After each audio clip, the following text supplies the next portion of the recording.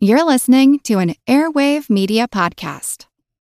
Christopher Media, let's make some noise. Dear people of Aboriginal background of Australia, prepare to be offended. We apologize in advance for our horrible pronunciations of your name. Do not take offense.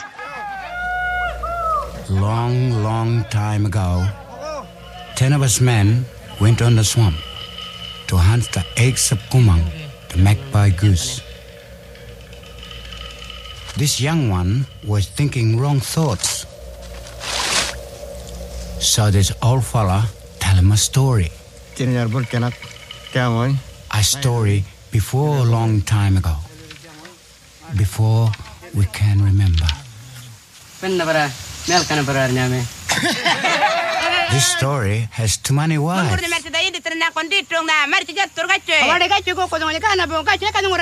not enough women.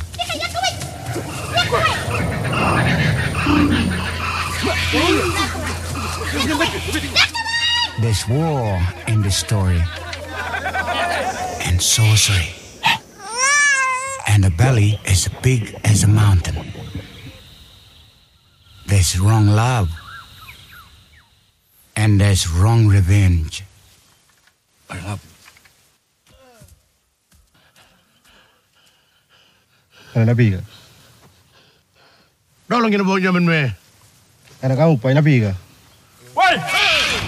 Maybe it's a bad ending. Maybe it's a good one.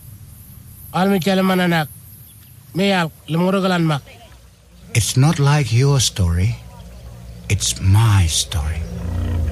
My story you've never seen before.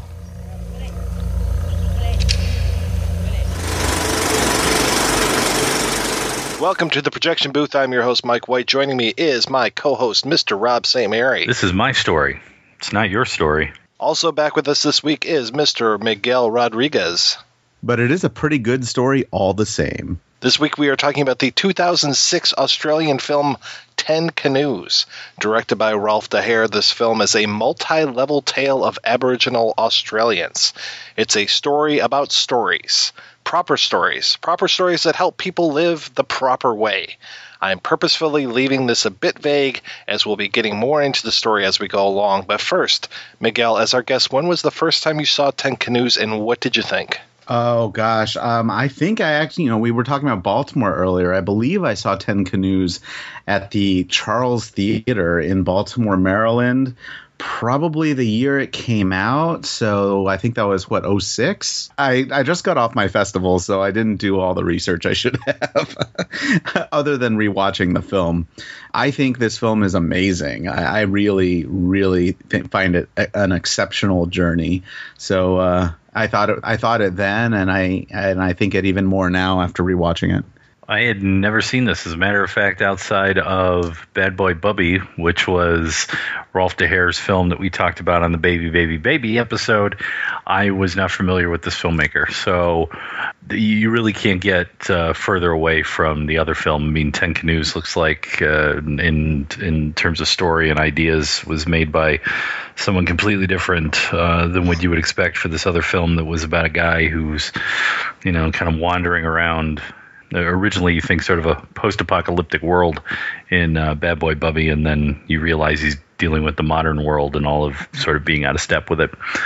I was quite impressed, and it's one that I'd like to go back and watch again because I don't know about you guys, but I kind of feel that at times whenever we're presented with people who are native or Aboriginal or First Nations, however you want to do it, it often seems like it's a very fine line to tread. And sometimes it ends up being sort of this noble savage idea that, of course they're better than you because they live by the ancient ways. Or it becomes this thing where it's kind of offensive to their culture in a way. So, and I think in here it's just really kind of straight down the middle, and we get a great understanding of what that life must have been like and maybe still is. I have to jump in there and piggyback off you, Rob, because you kind of hit the nail on the head with the way the Aboriginal tribes are depicted here, regarding whether or not the noble. It's even hard to say noble savage, or the other way around, the kind of buffoonery or clown in the wild. But what I find fascinating about 10 Canoes is, even though you're looking at a group of people, and it's not even like present day Aboriginal tribes, we're looking at a period piece, and it's a layered period piece. Where we're seeing a group of Aboriginal tribes back years ago, before any Westerners went to Australia, and they're telling a story about their own ancestors from years even before that. So it's not just Aboriginal tribes, it's Aboriginal tribes from X number of years ago. But all that being said, what we're presented with, the way they behave, the things that they care about, the way that they interact with each other, it's extremely relatable and familiar. I mean, they're making fun of the guy who farts, and they are talking about women, and it's all just kind of very human. And I think that's amazing. I think that was fantastically done. I think I saw this one probably 2008, maybe 2009. I had seen Dr. Plonk, which I think I talked about on the Bad Boy Bubby episode as well. And that one just kind of blew me away. And then to find out that this guy who had done Bad Boy Bubby, and there was at least one other one, I think Incident at Raven's Gate, that I had seen before this as well. And then to go back and see 10 Canoes, which I think was streaming on Netflix at the time. Just, oh my God, it, like you said, Rob, every single film feels like it's done by a different director when it comes to Rolf de Heer's work. Like the style of it, the look of it, the subject matter of it. I mean, there's very few things that travel from film to film with him, and I think that's fantastic. And you would never know that the guy who did Bad Boy Bubby also did 10 Canoes, because it does seem like worlds apart, though there are some similarities here and there as far as like the outsider and all this kind of stuff. And I love the storytelling. Just the movie is a story about stories, and this multi-layered narrative is fantastic. And the one thing that I got out of it, the more I watch this film, the more I realize just how they're reusing some shots from one story to another, just to kind of pull things together to say, everything that's happened before is still happening now and is probably going to happen in the future. Because we don't necessarily get a time frame for the outer story that David Gulpilil is narrating, because he's telling this story about this tribe, and I don't think we necessarily get exactly when this tribe is there around. And then within that story, there's one guy telling a story to another tribesman, and he sets that tale all the way back at the beginning, all the way back, like just after, the flood, just after Australia's formed. So kind of a story as old as time kind of thing. And to see that, people were doing things then that they're still doing today, it's just one of these great ways of, kind of subtly driving things home when you look at something and you're like, well, that's the same thing that they were doing earlier. And then you realize, oh, that's the exact same shot, just one is in color and one is in black and white. One of the things also with the storytelling device of him doing the voiceover and being the narrator is I got this feeling of like being around a campfire kind of thing. And there's an aspect of it that as I was watching it, I thought, could he have done this without the subtitles? And I think at times it could be done, but I think some of the nuances would have been missed. I was thinking of something like when I saw Malik's The New World, where those who were of the tribe were not subtitled. When they were in conversation with each other and they were not in conversation with the English, you had no idea what they were saying. But you could, it was implied, you could understand it based on their interactions among each other. And I think it would be a different film that way, but I was sort of thinking to myself, it is such a film that I think to a certain extent, and the visuals are important, but it's almost with his narration that you could just listen to his narration. It's almost like a radio play or something like that for me. Because we have the subtitles, we're invited to be part of the tribe. And that's what separates this film from The New World, Terrence Malick's The New World. In Malick's The New World, as great as Terrence Malick is in that film is, the natives in that film still seemed very much kind of the other. Even though you see them interacting with each other, you can kind of discern what they're thinking and how they live their lives. You're still apart from them. And I think one of the points of 10 Canoes was to invite you in and make you part of the tribe and experience the things along with them. So I actually do personally like the subtitles. And, you know, there are funny things, the way jokes that they tell each other, the way they rib each other, that really only work when you can get some kind of translation for what they're saying rather than just have David Gulpilil narrate it. Yeah, like I said, I wasn't advocating for that version of the film. I was just saying that if it was done that way, I think it would be still an interesting watch. Oh yeah, that's definitely true. It's fascinating. The visuals make it so engaging. So just to kind of carry on what we were talking about with the layers of storytelling. So we start in color with David Gulpilil's voice coming up and being this narrator. And luckily he's kind of to your guys' point, he's a very engaging narrator and he is there with us a lot. So it's not like you're going through long periods of this film and saying, what happened to the narrator? This is kind of odd. Like, he's there to walk us through a lot of this stuff. He helps us explain a lot of this stuff, but then we also get the story within the story because we have then the other storyteller, and he's basically helping take the place of the other storyteller at times because he's explaining what the storyteller is telling us. God, try to imagine that sentence right there.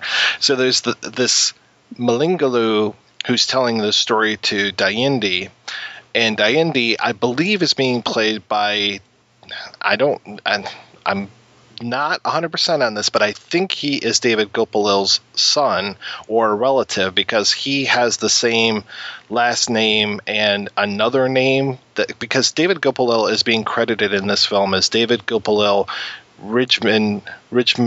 Oh, I'm sorry, guys. I'm sorry, any Aboriginal people that are listening to this. Ridgemar Maril Dalithgulnu, and this other guy is Jamie Dayindu Gulpil Dayinthugulu. So very similar names. God, I feel terrible for stumbling over these. You know, I just have to say I love these names. Oh, they're so musical. Exactly. They're so musical, and I feel like they're full of dignity. You know, these multi-syllabic names. Every time they say it in the film, and I notice the narrator, when he's introducing characters, will say the name twice, pretty close on its heels. So he'll say, this is, Rigi Maril, and then he'll say, Rigi Maril does this and this and that. And I noticed that was a kind of a common theme of repeating these names, and it does end up rather musical song-like. We've got David Gulpilil as the storyteller on the outer side. Then in the inner side, we've got Mingaloo telling the story to Dayindi, and he's telling this story of Ridgemaril, who has all these wives, and the younger brother of Ridgemaril, who is Yipparil, he is lusting after one of his brother's wives, which is the same thing that's happening in this outer story. And it's nice that we go from this vivid color of David Gulpilil's world to black and white, which is our framing device, our main framing device here, with the storyteller and them going out and making these canoes and coming back, and they're hunting geese and doing all this kind of stuff. He's telling this story to this younger man and is basically relating the exact same thing, because the younger man in this story is kind of lusting after another woman as well. And then that middle story, the heart of the film, we've got in brilliant color again. So it's kind of nice that the past is actually the vivid stuff. It's not that kind of trope that we've talked about on the show before where anything in the past is automatically in black and white. I was trying to figure out these multi-layers of which, when to go to color, when to go to black and white, because it doesn't really seem all that standard of what we're used to with other films. I thought that was actually a nice touch, and it does help kind of separate what is going on when we're in the storyteller mode and when we go back to ancient times. And I thought it was a great way to show how the story that the storyteller is telling is the important part here. The story itself is what lends our lives power, and that's kind of symbolized by the vivid color and brilliant cinematography and lighting of the far past. I mean, some of those shots are they really come to life in comparison to when the group of tribe is, stripping the bark off the trees to make canoes in the middle section or the framing device section. And then we go one level deeper. This is our inception moment, I suppose, here, where we have within that middle story, we have one more level, which is that these guys that are in this tribe are often proposing things. Like there's multi-discussions where they're talking about what happened to the one guy's wife, what happened to Rigmarol's wife. And each of them kind of has their own story as to what they think had happened. They meet this stranger and they think about, okay, what's going to happen with this stranger? And they each have this proposition. And in those times, we go to this kind of desaturated color. So it's like another story within there because we see each of their versions of these different things. Like, hey, let's go attack this other tribe. How are we going to do it? Let's do it at night. No, that's a stupid idea. But yet they show what the attack would look like when it happens. Yeah, it's almost like Rashomon, only instead of different perceptions, it's different ideas being actually reenacted. And I love that kind of stuff because that happens in a lot of my favorite comedies where it's like, what would happen if this were to take place? And then you kind of snap back into reality and you're like, oh, okay, no, we haven't done that yet. It's almost like a dream sequence, but just usually it's a little catchier, funnier, and quicker. And these are very quick. I mean, some of these cuts in here are very fast, and you wouldn't necessarily expect that from like I think of something like, Animals Are People Too, like where they're talking about the Bushmen of the Kalahari, and that's very languid in their storytelling a lot of times. And so this is like very much the opposite, just like these quick cuts, a lot of close-ups and everything, and I love the way that so many people just address the camera directly. It's very intentional whenever the storytelling pacing is sped up or slowed down to a more deliberate pace. And sometimes, particularly the way the story is actually delivered explicitly through narration, he will give pauses between lines and really slow it down. And they even explicitly address that by saying this is where you learn patience, And then there are the times you're talking about, particularly where they have these reenactments of what could happen or what may have happened. And you're right, it's almost like Family Guy, where they have a random act and they'll cut to show what the random thing is and they'll cut back to the present time. It might be a minute tops of some kind of action happening. You mean like the time you had tea with Muhammad, the prophet of the Muslim faith? Come on, Muhammad, let's get some tea. Try my Mr. T. Tea. And I love that the story within the story, like the core of everything, it's so funny to me because so much of it hinges on two things that happen. One, a stranger comes to camp. So everybody kind of freaks out about this stranger coming to their camp. And apparently he doesn't approach the right way. He doesn't warn them that he's about to be there. So they kind of turn around and see this guy. And it's just like, okay, that's not the right way to do it. And really, again, so much of this movie is about teaching you the proper way. This guy does not come to camp in the proper way. And then the other thing is this woman who goes missing, one of the wives who goes missing, and it's the wife who was the object of the one guy's affection and was the other guy's wife. And it's just so much of it becomes like this paranoia. It's almost like the monsters are on Maple Street kind of thing, where it's just like they start blaming everything on this stranger. How dare he come in here? Everything is going wrong.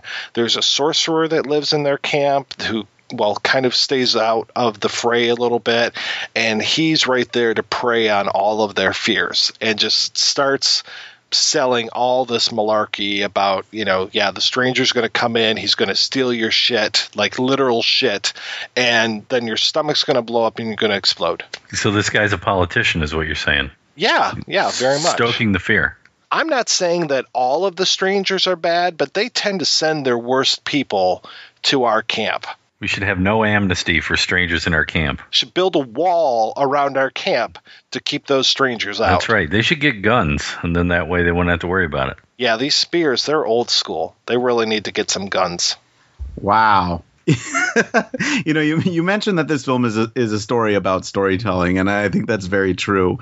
But I think I'll go one farther, and I'll say that this film is a story about traditional storytelling in a very old world sense, where stories were parables that showed us how to behave. And I think that all of this paranoia about the stranger that you're talking about, it's in the story that, oh goodness gracious, here we go. I'm not going to attempt the name, but in the framing device, it's in the story that's being told to the younger brother. And it's almost another lesson that's learned is see what comes of this kind of paranoia, this kind of rash thinking and jumping to conclusions, because there are some consequences that result from this. Yeah, definitely. Very bad things happen when it comes to this. And I love, too, that framing device, so, outside of David telling us the story, this framing device of the expedition out to make these canoes and everything, that story being told takes place over a number of days, and that we get the other tribesmen making fun of the storyteller about how long it's taking him to tell this story.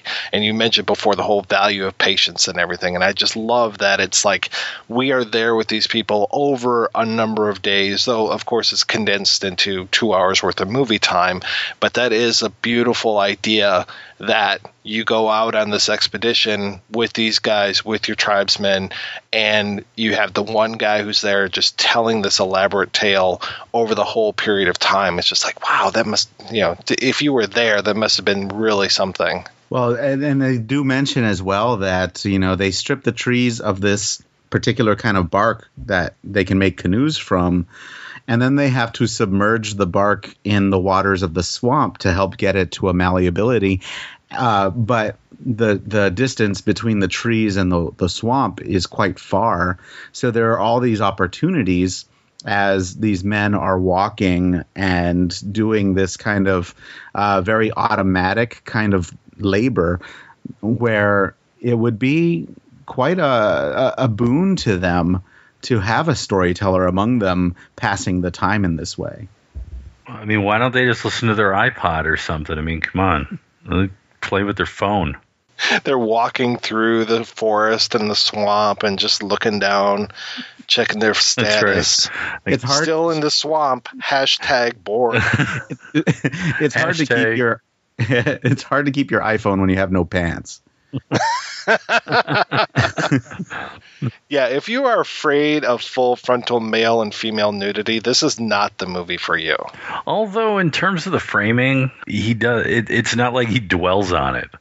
So it's just like, all right, there's a guy in a long shot and he happens to be naked. But when they move towards the camera, it's like you're up to, chest height or whatever. So it's, there's none of that. I mean, it's like if you grew up as a kid reading National Geographic magazine, it's like, whatever. It's filmed with appropriate nonchalance in that regard. It's simply, it is what it is. And it does bring up very interesting perceptions that these people have that, Mike just mentioned, the whole covered prick thing. there's a very different way that the characters approached any kind of coverings. And in fact, the stranger had a more, shall we say, modest loincloth, not that much more, but enough that was part of what made them immediately distrust him, is that his genitals were slightly more covered than theirs. And, they went on to say, why is he covering up? Is it small? Never must trust a guy with a small prick. I mean, all of these prejudices started coming up, and it was explicitly about what he was wearing. I found that very interesting. Yeah, they have nothing really to go on with this guy, so they immediately start jumping to all these conclusions, which just, again, kind of that xenophobia. He is just from another tribe, and in our eyes, our Western racist eyes, it's like, well, you guys all look alike to me. Come on, what's the difference? But to them, it was a huge difference in the way that he was partially dressed over the way that they're dressed, the way that he had his hairstyle, the way that he had like the mud on his face, these kind of things. Whole world of difference to these guys. You stay with your tribe, you have the mark of your waters, these kind of things. You do not stray outside of that. So they are like very willing when it comes to different tribes and stuff, like, okay, we're going to go to war with this tribe. We'll talk about going to war with this other tribe, and very much, again, trying to stay within what is the proper way. And even when there's a murder that happens in this film and then a kind of redemption around the murder, the world was in balance with the murder, and then they have to now make things right, and they have to go back to that proper way. Yeah, there are lots of rights that are observed in this film.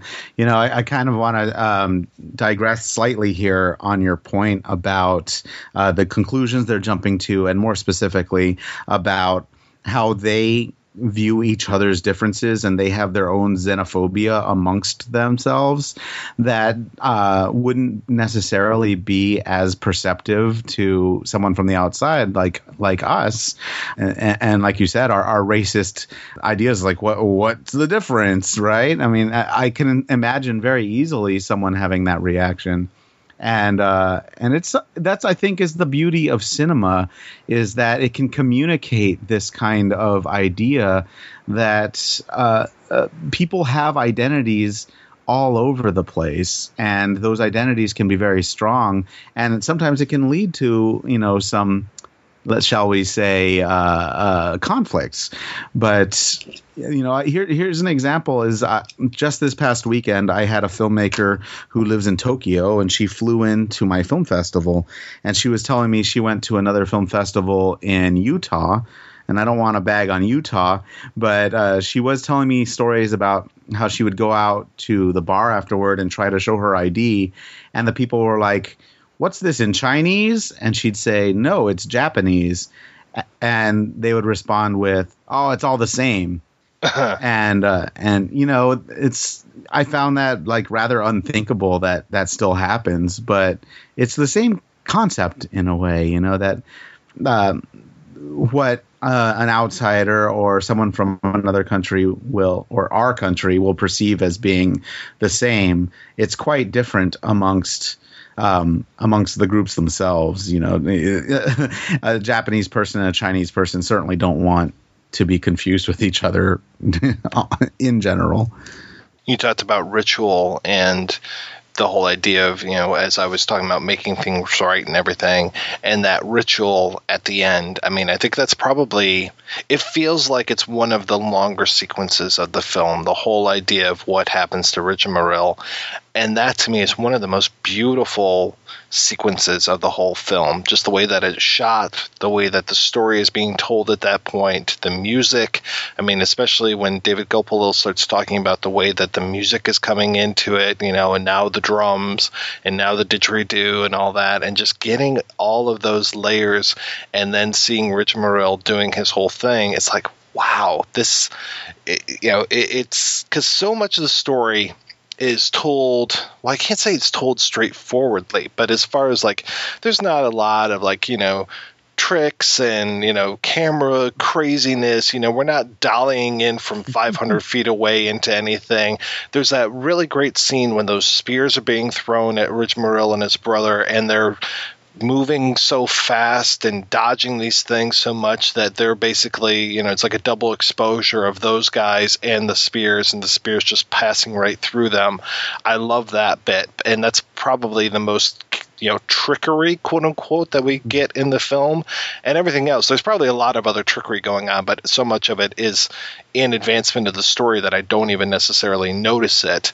But when it comes time to call attention to some of the more cinematic moments, that end sequence there is just so lovely, and it really kind of puts a fine point on the way that the actual literal film is being used to tell this story. Yeah, there is it's a very documentary feel, except for those moments where the story has a real turning point, like the Makarata with the throwing of the spears, and of course the probably what has to be the moment with the most weight is the passing of Ridgemuril's soul from the earth to the sky, which requires almost being led through the songs of his tribesmen. And as well as I think they paint the symbol of his water hole on his chest, so his soul can find his water. All these things are observed with solemnity, as well as, like you said, more cinematic flair. Particularly the dance. The dance is just magically shot with the lighting and it's slow motion, and the way that the bodies move it's a really, really well crafted scene. This film is so there's a lot of reflection rather than, I don't know, a lot of complicated storytelling. So it really does. The experience of this film hinges on sitting down and letting the location wash over you. In fact, that is, and it starts off that way. The film opens with this flowing overhead. I guess it must have been a helicopter shot just going over Australia and the wilderness. And it's really gorgeous. And that's kind of the way the film goes for the rest of that moment on, is just immersing you in the locale and the time and a very different culture than you might be used to. That opening is gorgeous, and that does kind of call attention to itself, but it does build that world so well for us that we just kind of are exploring this northern part of Australia. You can say, like, okay, all forests look alike, but no, I've never seen any landscape that looks like what we see in 10 Canoes, except perhaps in other Australian films. But even the way that it's being shot, it doesn't look like other Australian films. I've seen Walkabout, I've seen, Rabbit Proof Fence, these kind of things. This has a very distinct look to it. The other thing that I like in here, beyond we were talking about the use of color, is the use of close-ups. In I think it's probably about 10 minutes, 15 minutes in, where he starts introducing all the various people in the tribe. And it's sort of these almost like close-up portraiture thing where you watch them and then their expression kind of changes a little bit as the camera lingers on them. It's kind of the concept in a way for me as I was watching it of like the old Warhol screen test idea that if you put a camera on someone long enough, then I guess their true personality comes out in some way because they have to react to this thing in their face. So although these people who are playing these characters or these individuals in this story are not technically on camera, if you know what I mean, like there's no camera in this society, but there's something about holding on them, and then we get this sort of personality come through. There's like a laugh or a smile or something that seems to come through as we're introduced to these various people. I like that we get echoes of that as we go through this, because we get those close-ups of these people as we're going through, and then we get those again, like when they put on their war paint, and we get, okay, now here are these people again, and going around that circle. We get a lot of that, like going around the circle of who these people are and their opinions about things. And it's just like, oh, okay, this is pretty cool. And, we get their individual personalities through that, because you could easily be like, because yes, we're having trouble struggling with some of these names and everything, but we know every character by the end of this film. We have been introduced to them, and they all have something distinctive about them. And luckily, it's not like, of course, yeah, like this is the fat guy who loves honey, but there's more to that character and the role he plays inside of the story. And I really kind of appreciate that too. Yeah, and that's the least subtle one too. I mean, the rest of the characters and their personalities and the things that set them apart from each other are far more subtly done, particularly with Reggie Merrill and his younger brother. And that's that goes back to what I was saying before about how human they are and the way they act with each other, and how that can be a contrast to how indigenous people are portrayed in other films or similar films. This could have easily gone bad, and fortunately it didn't. It is very respectful of these people throughout the entire film. At least that's the way it feels. And, like we talked about, like, oh yeah, there's a fart joke in the beginning and everything. Yeah, but it's basically showing these people are humans. They laugh, they cry, they fart, they do all this stuff. They are very, very human. So it's not like walking anthropological sketches of people. Right. I mean, the fart joke is done in such a way that it's not a buffoonish moment. It is look, these are a bunch of dudes doing their work together. It's like construction workers on a construction site. It seems familiar. And we're introduced to this group that way. They're walking, and then the fart joke happens at the very beginning of the film.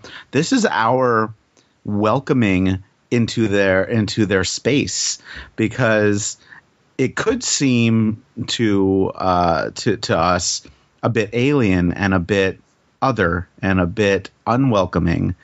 But when the opening scene is, hey, this guy farted, he needs to walk at the back of the line, that invites us in. It lowers our guard, I think. I thought that was brilliant. Right, and they're just busting his balls like every group of guys ever, like, oh man, you're rotten on the inside, and they're going, yeah, I'm rotten. All right, we're going to take a break and play a pair of interviews. The first is a continuation of our interview with Ian Jones from our Baby, Baby, Baby episode, where we covered Bad Boy Bubby. The second is a talk with the director of Bad Boy Bubby and 10 Canoes and so much more, Rolf de Heer. We'll play both of those after these brief messages. Hello from Cinema Detroit, Metro Detroit's only truly independent cinema. We deliver an eclectic mix of current indie, genre, cult, and classic movies in the heart of the city. Like a sommelier choosing wine for his or her guests, we handpick our slate of films, many of which are exclusive to the metro area, the state of Michigan, or occasionally the entire Midwest region.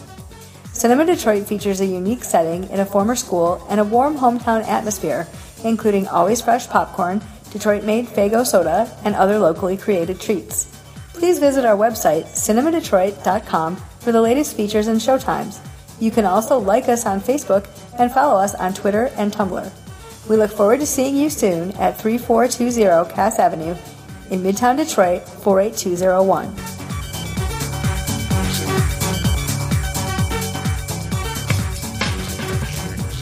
Let me ask you a question. Are you getting enough? I bet you'd love more, right? Well, AdamandEve.com wants to give you more with 10 free gifts. First, you'll get a sexy surprise for her. Second, a specially selected toy for him.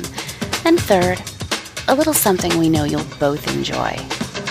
Plus, you'll get 6 full-length adult movies on DVD. And number 10, free shipping on your entire order. So what do you have to do to get your 10 free gifts? It's not hard. Just go to AdamandEve.com and select any one item. It could be an adventurous new toy, sexy piece of lingerie, or anything you desire. Just enter offer code BOOTH at checkout. and you'll get all 10 free gifts. Go check out adamandeve.com today.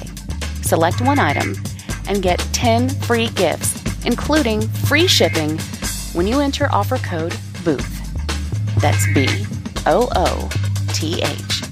at adamandeve.com.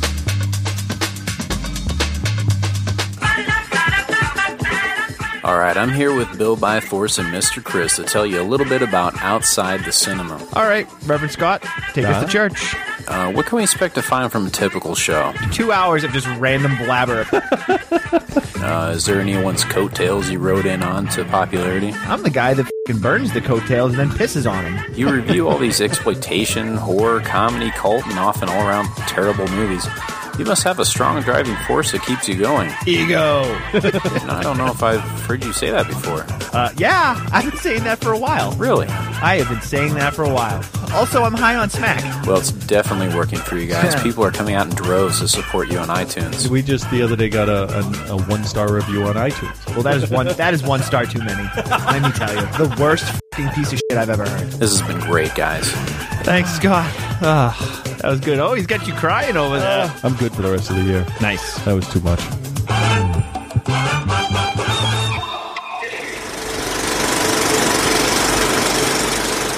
When a director comes to you and says, this is how I want to shoot something, how much of it is their vision versus you having to make this happen versus you kind of injecting yourself and bringing something to life as far as how a movie is going to look? It is the DOP. I don't. The DOP or DP is definitely. If you don't bring something to the table, it's nonsense. You must bring something to the table. You must bring. When you read the script, you take on a vision. That's sort of part of. I think your responsibility. There's this vision. Now, whether there is also going to be examples of that vision or examples of how things perceivably could look, or the direction certain camera angles may go in, or the breaking down of all this, what I suppose we call a look, is contributed by light, contributed by lenses, contributed by the camera, and obviously the cast as well. I believe, costuming has an amazing contribution to all that, and of course the location where you place it. So there's all these elements, but I think you, as a DP, you need to bring certain parts of that, and of course your director is as well, because they've either got a passion for films that they've seen in the past and went, wow, that really stands out. I'd like to see that, and that, and I think then it becomes an amalgamation a little bit of both of you bringing those elements into fruition. For one, I can't remember its film, but it's a bit like, if I remember, probably Tracker was probably, let's just shoot it on basically a 50mm anamorphic lens and never change lens and just see what we can make. And I think Rolf even brought that up. And in fairness to a DP, you go, yeah, I'm happy with that challenge. I can make that work, because you don't get these opportunities very often, because sometimes they can be a little bit more regimented than that. That didn't happen. I think we ended up with using two lenses. I think it was a 50 and a 75 anamorphic. But you do anyway in anamorphics. You don't have a great range of primes, and by nature, it tends to fall into those categories of 50, 75, 100 possibly. So, no, with Rolf Tracker, I definitely created, that was probably a film that in Australia here, the rest of the world's the same, but you either had choices. I think at one stage we had Kodak, Agfa and Fuji, and Agfa went away, and so there was Kodak and Fuji. And Kodak, I've always, in my mind, thought it was always sort of biased in the red area. And a lot of early Australian outback films have always been quite red, and you get this red nuance through the film, which that's fine. We put it down to the red outback, and we put it down to, the heat of the sun, I dare say, the colour of the sun, and so forth, and that's been accepted. Yet when you look at some of our early painters, and particularly Albert Namatjira, who's a very early Indigenous Australian painter, he had the mauves and the purples and the whites, the quite not vivid whites, but really strong, I'll call them powdery whites in his paintings. And I've always admired that, and quite honestly, a late afternoon can actually have a lot of those hues of the mauves and the purples in them. So having worked with Chris Doyle, I operated and did second unit I did Steadicam in second unit on weatherproof fence, and Chris Doyle shot main unit, and I was quite integrated into that camera department with Chris and Phil Noyce, and that's because of my past connection with Phil. What Chris Doyle has done has really, to me, thrown a lot of values, tossed them up in the air, and you just grab a few of those and say, look, I like that and I like that idea, but I don't. That's been very traditional. I don't want to go that way. And Chris does this all the time. He's quite a extraordinary sort of gentleman. And so he was doing things on weatherproof fence, which I probably hadn't experienced before with previous DOPs that I'd worked with or DPs that I'd worked with. And so I took some of those on board, and Tracker was a result that I really loved and saw finally a film in my mind that didn't have these a red bias about. And I'm very happy with the result of Tracker, of how we approached that. It was a film shoot. Filtration, the way they went with filtration gave me a look. So much so, we were quite isolated. So our rushes, or dailies as you would call them, our only way of me knowing how things really weren't was the next, our rushes were 2 days behind, or dailies were 2 days behind. I would ring every day, but I was ringing about dailies that were 2 days previously. And so the word was coming through from the laboratory at the time saying there's just this great look about it. It's got this real, and they said it's got this real Albert Namatjira look. And I went, yes, that's gold. And so I was very happy with that approach. Things like money is always an issue with budgets, with smaller budgeted films. So for me, we needed to work at different times of the day. I did things like I made sure in the budget there was enough money to cover pushing and pulling of the stock, which meant that I could rate it at any ASA rating that I chose. So I chose one stock. I said, okay, I can push and pull this as much as I want. And that gave me flexibility early morning, late afternoon and midday. So it was just quite an enjoyable film from the point of view of being able to play with filters a bit more than I have in the past probably, and also play with the stock, which in fairness to Chris Doyle set that example to me on weatherproof things. You talked a little bit about the Tracker. I have to say that I love the look of that film. I really love the look of 10 Canoes. What happened with 10 Canoes was that, again, budget-wise, there were restrictions, and lighting-wise for Tracker was very minimal lighting. We were quite very isolated in different mountain ranges at a place called Arkarua. So getting generators, part of the Rolf de Heer story with the sound recorders, a gentleman by the name of James Curry, is the problem with generators, they make noise, even you hear them, and if you're in a close valley, you definitely hear the noise of the generator. So a lot of Tracker is shot with at that time quite primitive in portable lighting power. So it was reflective boards, white sheets, and the occasional sun gun, which we had. There's a night sequence and we shot the night sequence, or there's 4, I think, night sequences. We shot over 4 nights. We shot literally in the same area. As you probably appreciate, at night you don't quite know where you are. So I brought in a helium balloon for that so we could condense the costs. So I was allowed the luxury of the helium balloon, and we shot in and around that balloon. We did have generators then, and so we very much compressed what we required and needed for those 4 sequences. When it came to 10 Canoes, a couple of shifts took place.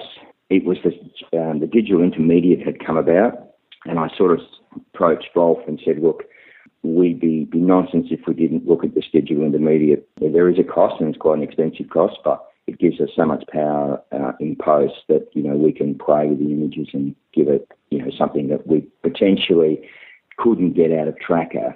And he hummed and hawed about that for a while, and he came back to me and said, well, we can't afford it. They've done their sums. And I said, okay, fair enough. And then the film got deferred for a number of different reasons. And so by the time I'd been spoken to the time I actually shot it, I think it might have been about 3 years even.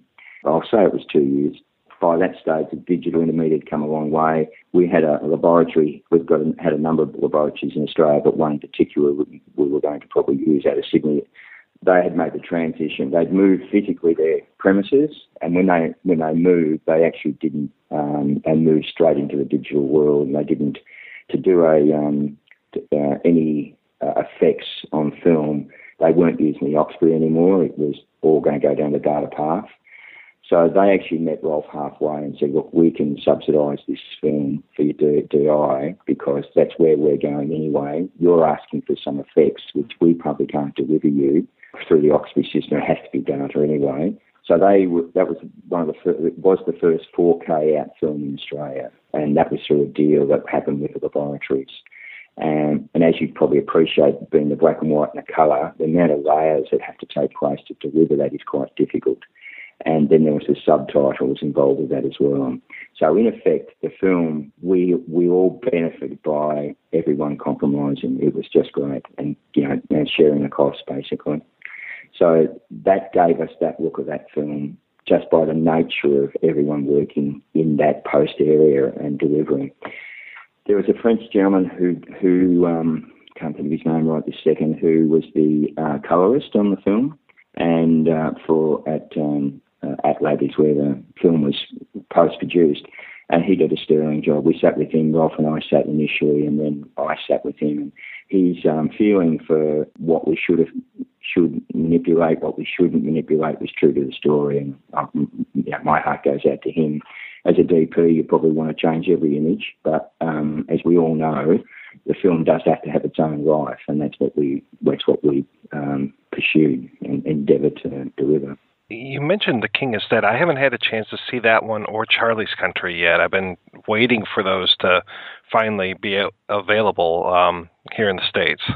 Yeah, so The King is Dead, it was a film that Rolf, to some degree, has a story or has some sense of the story through things that he's been associated with in his life. So that's the basis of the story, I dare say.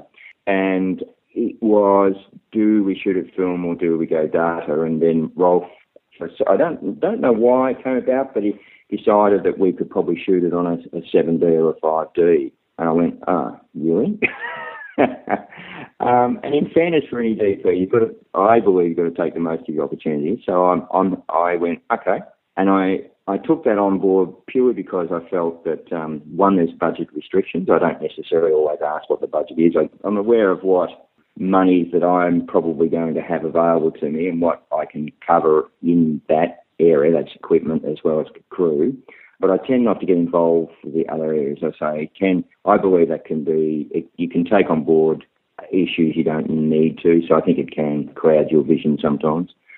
So I tend not to, and I have faith in Rolf and the way it works. So The King's Dead was probably a little bit different because of the nature of what we're going to use.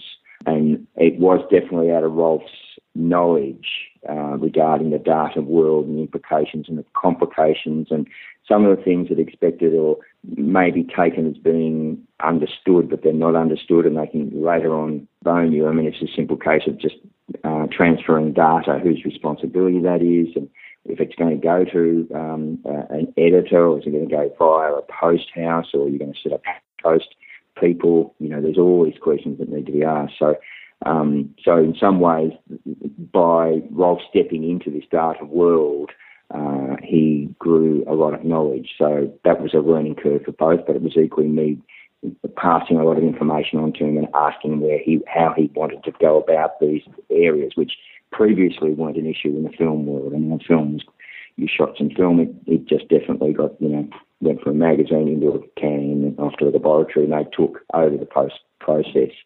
But if you've not been in this transition time, which to some degree still exists a little bit, but when people haven't been associated with it, it is actually quite difficult and tricky to understand. So The King's Dead we shot on a 7D in the end. I opted for a 7D over a 5D, and that had to do with the degree of focus. I find the 5D just very critical in the focus area, and the 7D seemed to be able to deliver the things that I needed, so that's where we sat. We actually had a good, I think they were the bottom of the range CP spherical lenses.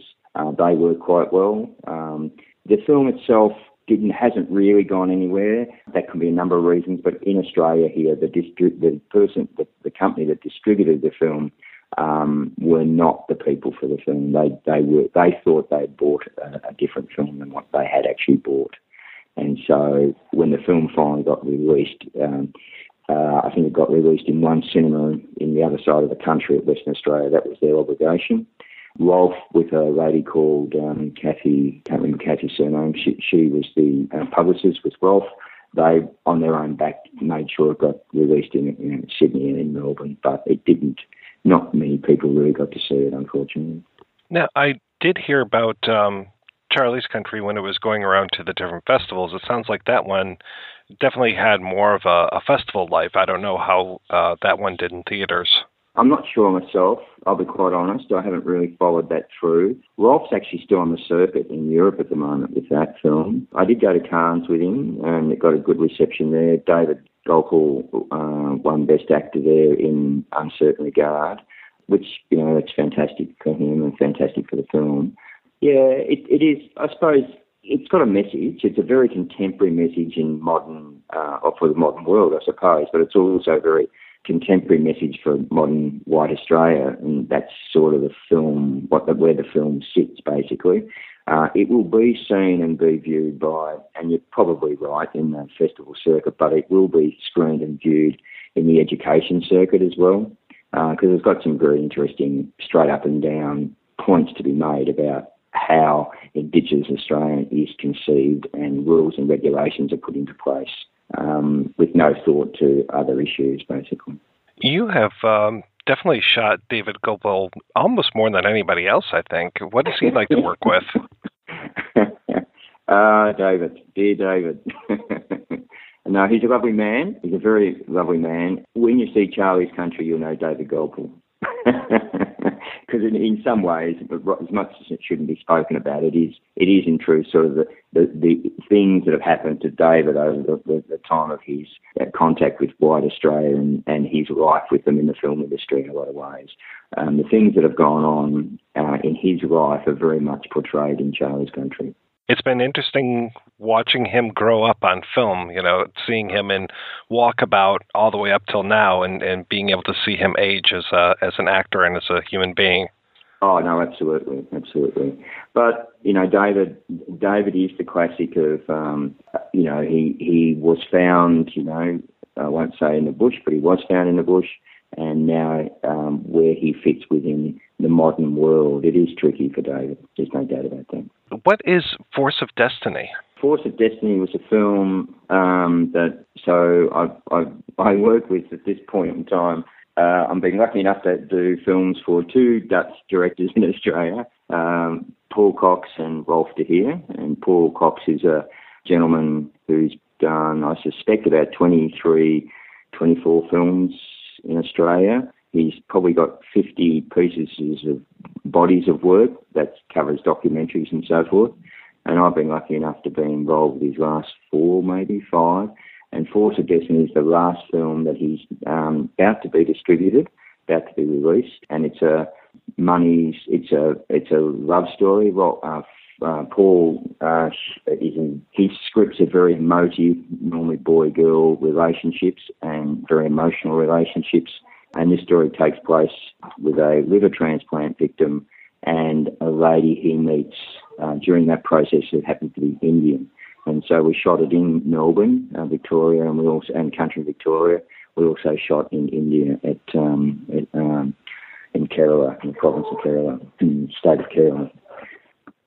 We finished that earlier this year. We finished that about April, maybe. I'm not trying to slag anybody, but I was curious, was Highlander 2, what was that shoot like? For me, look, I come from a different level from a lot of ways, meaning that I was sought after. They were looking for a Steadicam operator, and I was recommended by Dean Simler to Russell Mulcahy. I was brought over there as a specialist Steadicam operator, and I met the DP, the English DP called... He's actually a very nice man. I've worked with him since up in Queensland on a film. I can't remember now. It's naughty, I should remember these names. He caught me offhand. Look, I'm at that point a crew member, so I had my own personal experiences, so very hard for me to comment. I enjoyed the shoot. I enjoyed the time I spent there. I was on one stint. I was going away to go and work with Rolf, and they did want me back, but I couldn't come back, or they actually wanted me to stay, and I couldn't stay because I committed to Rolf, so the rest is history, really. But I did have a good time on the film. It was a big film, there's no doubt about that. And that's Panzer and Davies, isn't it, the producers. I enjoyed it. It's Argentina, but I'm the wrong person to ask in some ways. You know, the end film is what the end film is. We've all seen it. I've seen multiple versions of it, which is crazy. Yeah. I don't... Yeah, I'll leave it at that. What have been some of your favorite films to work on? I mean, in fairness to, I think we call it Evil Angel. I think it's A Cry in the Dark in the States, isn't it? That film with Meryl Streep and Sam Newman. Yeah. Look, just to be around Meryl Streep, some funny experiences happened.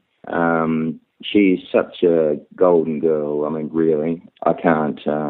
Just to be the operator on a film and you have her on the other side of the lens, it's just something I'll never, ever forget. I remember in a makeup test, the back streets of Melbourne, a funny little building, and she's come to town and we're going to do these makeup tests, and we all met her, cautiously, but also met her with dignity and so forth. And then I put my eye to the viewfinder, and then there was this Meryl Streep that I'd seen on many, many, many films before, over many, many times, and just go, wow, are they lucky? And that, in all fairness, that never diminished every time Meryl was the other side of that camera. The respect was just huge, And we all tried tricks. She plays games. It's just fantastic. Good games, good fun games and stuff. And so the relationship with the Australian crew with her was just gorgeous. And of course Sam, and the Australian cast were just in awe of her. Yeah, absolutely. Russia House took me to Russia. I ended up in Russia after that again, but just to go to Russia before the wall came down, we got silver service. I mean, I don't know who paid who or what, but just we put a camera on the back of it. We call them a tracking vehicle, but you'd call them I think you use another name, but just a flat-bedded vehicle which you can put cameras on. What do you call them? There's another name for using the States. Tracking vehicle, too. And we drove through the streets of Moscow, and they had the power to turn the lights on and off, like the green light on, the red light off at the street corners and so forth. And we'd be shooting all where... This is just before the wall came down. This is still communist China, communist Russia. And you're shooting rolling on buildings, which were, in all fairness, you couldn't have done that 4 years ago. You would have been shot. So things like that, we just had the power. I don't know who. I'll give Cathay and all of those, the producers who put whatever they put into place. But the magic things that happened, and the Russian crew, the amount of food that we had as Westerners, it's made up of Americans, English, and Australian personnel, and the food that we have. We'd stand back and let the Russians go first because I'd never seen such food in the variety and the quantities, Just films like that, and to work with, I can't remember the German actor. The German actor, the gentleman that parted in Russia House, a philosopher. People like, those cast members, you just, they deliver something which is just gives a film the depth and the enjoyment of being there. It's, what we do is important, but it shouldn't. The cast come first in my mind, and the opportunity for them to deliver. The script is just magic. So, what are you working on now? Well, funnily enough, I've been approached to involve with a documentary, which is actually the involvement of Indigenous actors in our film industry. Because one of the conceptions is, one wonders whether that how we perceive Australian Aboriginals, is that because of theatre and television and film? And when you actually look at how we see them, is that correct? And we have perceptions as White Australia of we've got stereotypical attitudes, and has that been caused by film? So it's a good topic.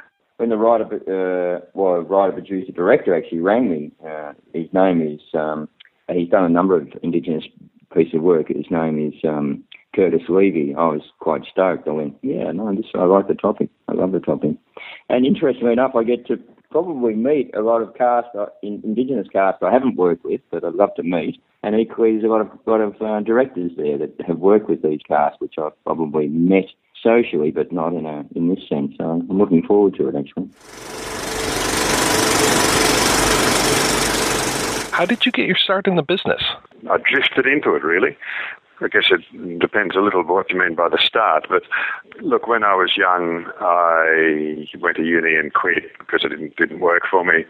And I ended up with a job as a storeman. Now, it just so happened that the storeman job was at the Australian Broadcasting Corporation in Sydney. And I carted parcels and boxes and films around for 4 years or so. And thought, well, yeah, I've been here for 4 years. I might as well do something with it. And then so I got another little job and another job. And I ended up being a publicist at the ABC. And I didn't like that whatsoever. I hated being a publicist because by then that was a sort of substantial job. And they didn't want to start me again at the bottom. They wanted to give me publicity. And I thought, oh, well, I'm going to get out of here somehow. And I applied for the Australian Film and Television School, which was the sort of preeminent educational authority at the time, just been started, for film and television. I got in somehow. And 3 or 4 days after I got there, I thought, this is where I want to be. This is what I want to do. I guess that's one of the starts. Did you originally want to be a director or a writer, or what kind of turned you on? At the time, I didn't know what I wanted to do. I applied to get in to the film school because you had to apply with a particular specialty. I just picked a specialty that I thought would give me the best chance of getting in, which was production. But fairly quickly, what I understood that I wanted to do really was to direct. And the thought of writing didn't occur to me because I didn't see myself as being capable, really. And that's just grown over the years, just by doing and doing and doing and doing. And until now, it's at least 50% of what I do. How did Tale of a Tiger come about for you? That was a peculiar one. That was really the first big break, I suppose you'd say. I was working with a company that, on my own terms, oddly, it's like a long story, really. I was working for a company for next to no money because that's how I wanted it. So it means they could never tell me to do anything. They could only ask me to do things. And the company was going broke. At the time in Australia, there were tax incentives for film. And there was one film that was a possibility of going that fell apart the second last day of the financial year. And that was the last chance to save the company. So the three who remained, the principal and another employee and myself, were going to meet the following day to split up the projects and sort of, the company would go into receivership. But I got in first. There was one phone still connected by accident. Everything else had been cut off because there was no money to pay for anything. And a phone call came through which said, do you have anything between $300,000 and $600,000 a project? And in fact, there was a documentary project that had been submitted to us by a Melbourne mob.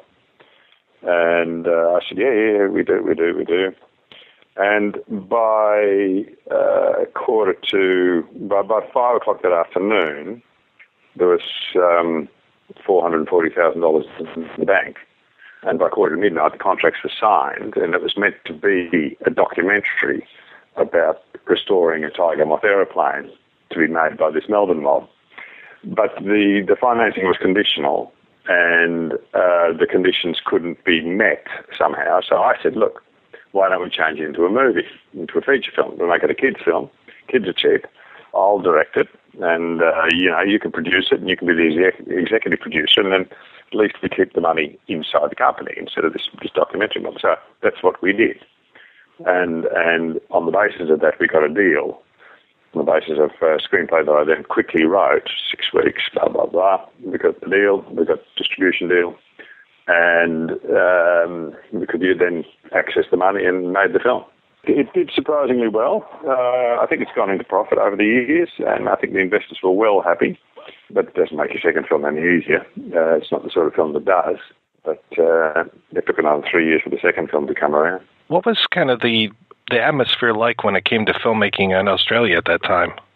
It was pretty wild because the tax incentives were they were brought in because it was pretty small, but it was a revival, and it was interesting, and there were good films being made.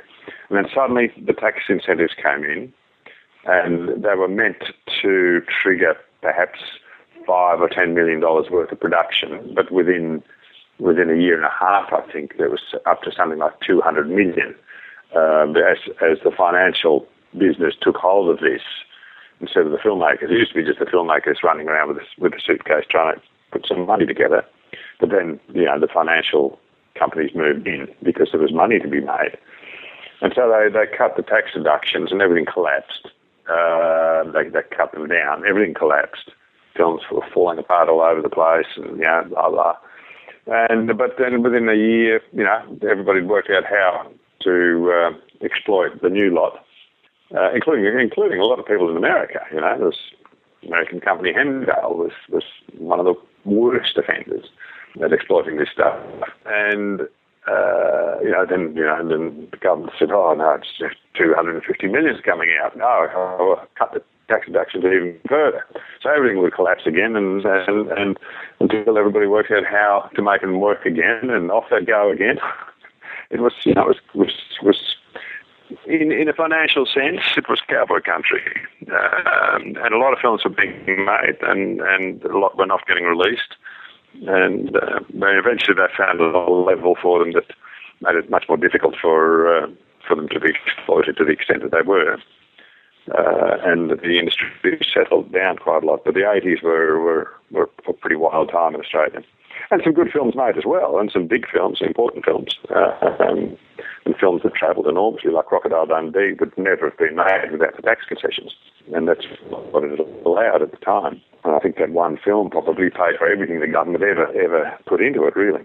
Yeah, it was huge. One of the things that always impresses me is just how diverse your career is as far as the subject matter that you tackle. I mean, moving from Tale of a Tiger onto something like Incident at Raven's Gate, I mean, you wouldn't know that the same people were behind this. And then moving on to Dingo, I mean, it's just every film has such a different feel and tackles such different subject matter. Do you just have a wide range of interest, or you just want to kind of challenge yourself? There's a number of things involved, but one of them in particular is that, I discovered very, very early that making a film is exceedingly difficult if you're serious about it, and I am. And so why would you want to do the same thing twice? Why would you want to repeat yourself, keep repeating yourself? And so I do look for the new and the interesting, and what's interesting is something I haven't done before. In another sense, some things are reactions against what I've done before. So, one film I'll do and it'll be all outside. And I'll think, geez, that was horrible. It was rain. The studio filmmaker, and then you work in the studio and you sit in the studio all the time and you think, no, I want to get outside. So there's an extent of that. And to an extent, it's also circumstance, what happens to be going at a particular time. But also stylistically, what I do is when I'm onto a new thing, I try and leave behind everything I've done before, everything I've ever seen before, and quite sort of, I think a lot about how should this story be told. And it's about this story. It's not about having a style or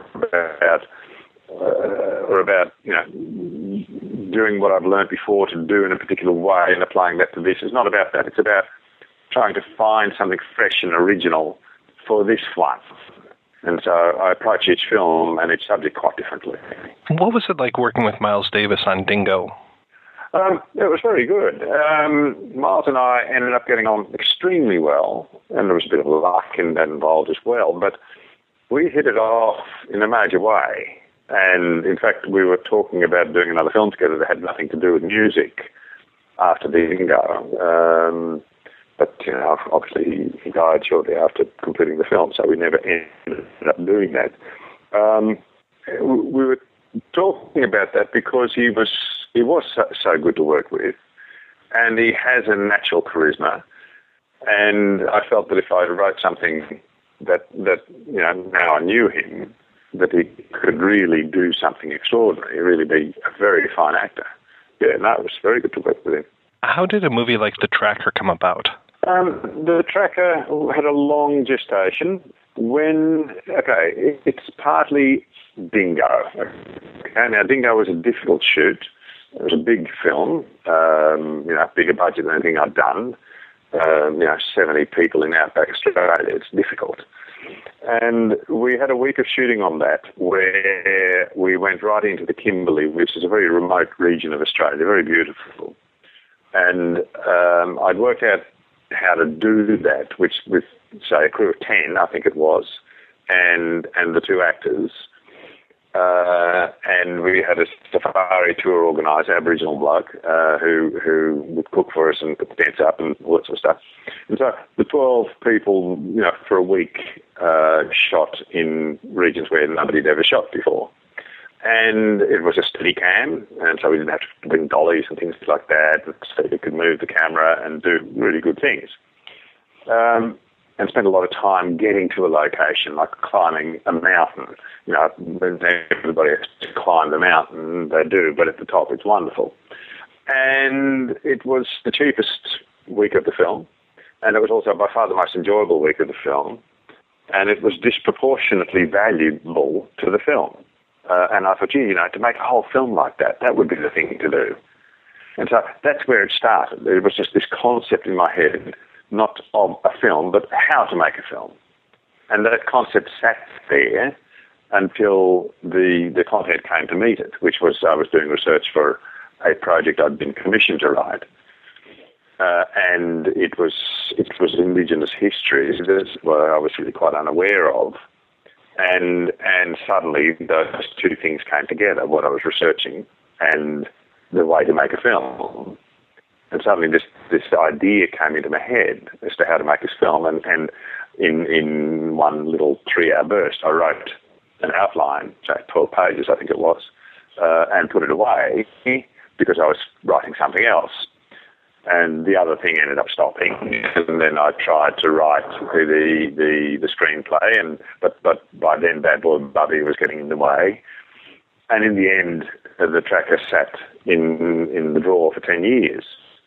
Until I was asked, did I have anything of certain specifications? And the one thing I did have was The Tracker. And so out it came, and it was financed on the basis of the 12 pages. And then I could write the screenplay, which was then quite a different screenplay. The story was exactly the same, but quite a different screenplay to the one that it would have been had I written it 10 years before. Because 10 years before it was meant to be an intellectual discourse. And by the time I wrote it 10 years later, none of the characters wanted to talk, and there's always too much talk, so I'd cut it back and cut it back. So it ended up being quite a short script, but because the length of the film was the same. And the songs came into it, and the paintings came into it, and it became exactly the story, and we shot it in very much that way that I'd intended, Steadicam even on the horse, we sort of built a rig for the Steadicam to go on the saddle. And it was great. It was a great way to shoot, and a great place to shoot it, and it was a great shoot. Was that your first time working with David Gulpilil? Yes, that was the first time I'd worked with him. And that was the beginning of our relationship. So much of that movie kind of lives or dies by its performances, and you got such great performances from all the actors in that one. It was a great one to do. Gary Sweet's a very experienced actor, and he has this photographic memory, which is very useful. Damon Gummo, it was his first film. He was just out of acting school. And there was David, who was a bit all over the place, but is the most extraordinary actor. Now, I thought about it, and I thought, well, we can shoot this largely in sequence, particularly with a small crew. That's very helpful. And in terms of the locations, because it was sort of a journey thing, it needed to fit in a certain way. And so I worked out to shoot largely in sequence, and particularly for Damon, the greenhorn, and he played a greenhorn in the film. And he could barely ride a horse when because he damaged his leg just before the shoot, and he couldn't do his horse practice. But he got thrown on the first day, and But you can see during the film that the character's confidence grows, but then so does the actor's confidence grow, and it's because we were shot in sequence. And he could build for his first film. He was so raw. By the end of the film, he could ride very well. And it shows in the performance, and it really was helpful. And David is such a good performer, and Gary is such a giving actor to the other actors that he lifts them. No, it was wonderful. You shot Bad Boy Bubby in sequence too, right?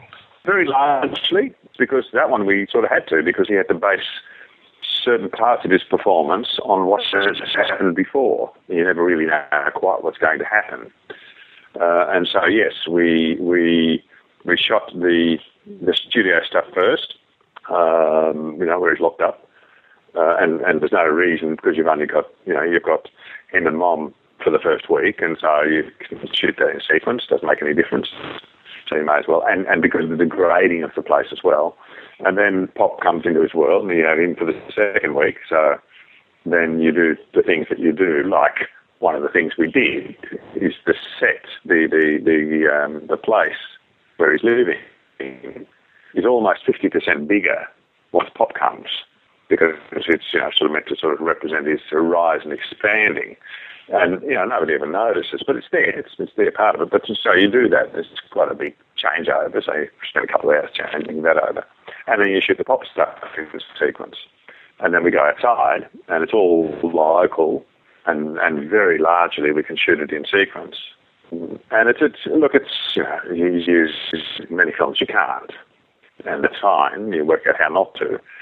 But if you can, it's really very helpful, particularly for small crews, and particularly for actors. I mean, it's a joy for them to be shooting in sequence. How did a film like 10 Canoes come about?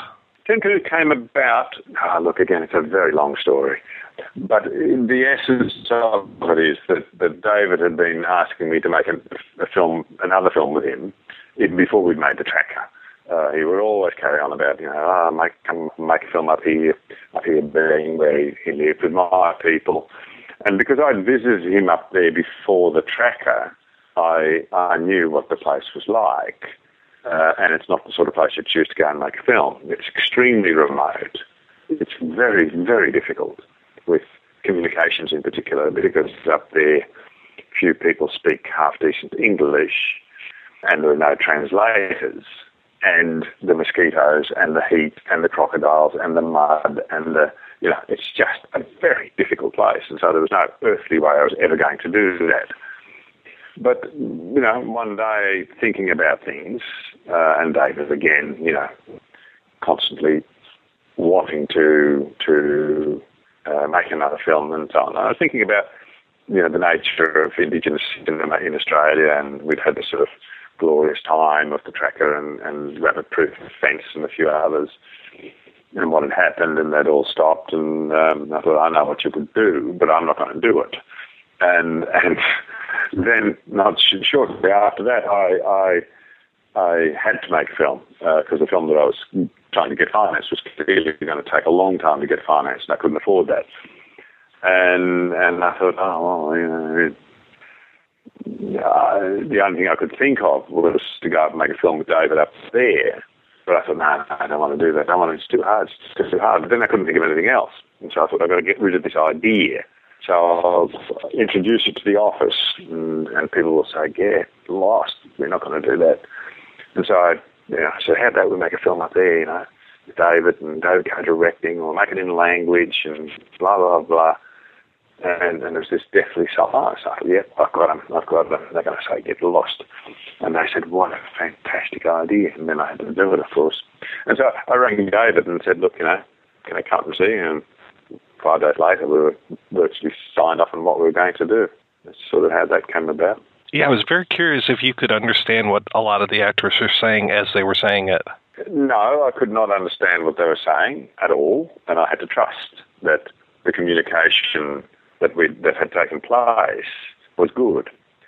And in the translations, it turned out that mostly it was very good, and that when we did the translations for subtitling, that mostly it came back to us exactly the way I'd intended. And there were people as much as possible keeping an ear open for this and an eye open for it, and so on. And occasionally it would go wrong, like there's one section early on in the piece where we had the devil of a time trying to get translation going. in the end, somebody who was fresh came into it and said, look, he's just talking gobbledygook. He's talking rubbish. That's why I can't translate it. And he's talking rubbish because he doesn't know what he's doing. He doesn't know why he's there. Anyway, we were able to cut around it and make it work. Because ultimately it had to work for them as well. I wasn't just going to translate my words onto their different dialogue. But it's not easy, but you learn to trust, and you're working with people who care about what they're doing. I love the use of color in that. Yes, the color and the black and white. That was a means of solving problems, and the problems were many and varied. But yes, once I struck on the idea of splitting it up into two time spaces, and one black and white and one color, into the mythical past, then the film really started to come alive in a major way, because there was a sort of lack of drama in terms of what they wanted, because they didn't want old times to be depicted as a time of conflict. But once I thought about the mythical past, then that was okay. Anything could happen in the mythical past. Then we were able to retain the black and white, which has got this extraordinary sort of ethnographic and archaeological feel almost. Ethnographic, I think, is the best way, which they were very keen on, because there was an anthropologist who had worked out of there years and years and years ago, who'd taken these extraordinary shots. And so we were able to retain both that and get the colour going and get the conflict going, and have this film that was pretty interesting in its texture. There's one moment in the film where it looks like one of the actors grabs the camera and kind of moves it more towards him. Well, it's spontaneous things. He was just in it, and so that's what he did. And I thought, okay, well, let's put it in. Yeah. Kind of takes you out, but at the same time, it's perfect. It just works so well. Yeah. It's one of those difficult decisions you make in the edit, because it does break the fourth wall down. It smashes it apart, really. But it's such a good moment that you think, well, it's worth it. It's just worth doing. Yeah. You have a film on your CV called The Belanda and the Bark Canoes. Is that kind of an offshoot of 10 Canoes? It's a documentary, and it's a documentary about the making of 10 Canoes. It's not really, it's not a making of, it's a more sort of philosophical, cultural thing. But it's done at the time of the making of 10 Canoes. And, in the end, I'm only partly responsible for it, and responsible really for getting it into a mess, and other people pulled it out of the mess, because we're just too busy and so on. And we ended up with 100 hours of dreadful footage, not all of it dreadful, but some of it was dreadful, and I just couldn't go on with it, but it was salvaged beautifully. Now, I know 10 Canoes was really critically lauded and, won some awards and all this. How was it accepted, though, amongst the Aboriginal people that, were either your subjects or other folks that saw it? Oh, it's significant for them. It's exactly what they want. In some way, it's for them. It preserves an aspect of their culture that puts it down in a really major way. And it's very, very good. They like it a lot. And it's generally recognised as being a significant film. It makes a contribution. As an Australian filmmaker or a person who's making films in Australia, do you have to be really cognizant when it comes to your approach to Aboriginal culture? Do you have to kind of run it past folks to make sure that it's not going to be offensive or anything like that? I don't do these things without really seriously looking after that side of things. With both 10 Canoes and Charlie's Country, I gave away creative control, because otherwise, there has to be ownership by them of this stuff. And if there's not, it's not going to work. I work very closely, their cultural advice and all this sort of stuff, but ultimately they have control. And if they say no, it's no. It's not even questioned. It's okay, well, let's go somewhere else, or let's do something different, or what do you want instead? I'm sort of making it for them, not doing it for me. We talked to Ian Jones a few months ago when we're doing our Bad Boy Bubby episode, it really feels like you're a very collaborative filmmaker when it comes to the whole process and being able to take people's ideas and, kind of run with them. I mean, especially when it comes to something like Bad Boy Bubby, where you have all of the different cinematographers and all these different looks going on with it. It's the best way to work. For me, it's the best way to work. You get the most out of people if you're collaborative. If you sort of jump up and down and say, this is what you want, you don't give them much, do you? And they can go into whole different areas, like the cinematographers, like working with the Aboriginal people. They do different aspects of the same thing. But even on a much more conventional film, there's a questioning system that I use for myself. And when somebody suggests something, or when somebody comes up with something, or when an actor does something that's not quite what you expect, or at any stage when you're coming across stuff that you haven't thought of, or that you didn't want, or that you didn't expect, I ask myself, is it better than what I thought? Is it worse than what I thought, or is it just different? And most of the time, it's just different, and just as good. No different, no better, no worse, just different. And if it is, then I'll always go with it, because it gives the person who's come up with it gives them something. And I don't lose anything. The production as a whole gains as people become more committed and, part of the process of making it, and they give more.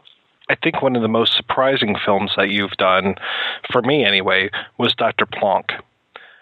I was completely taken aback by it. I had no idea walking into the theater what it was going to be.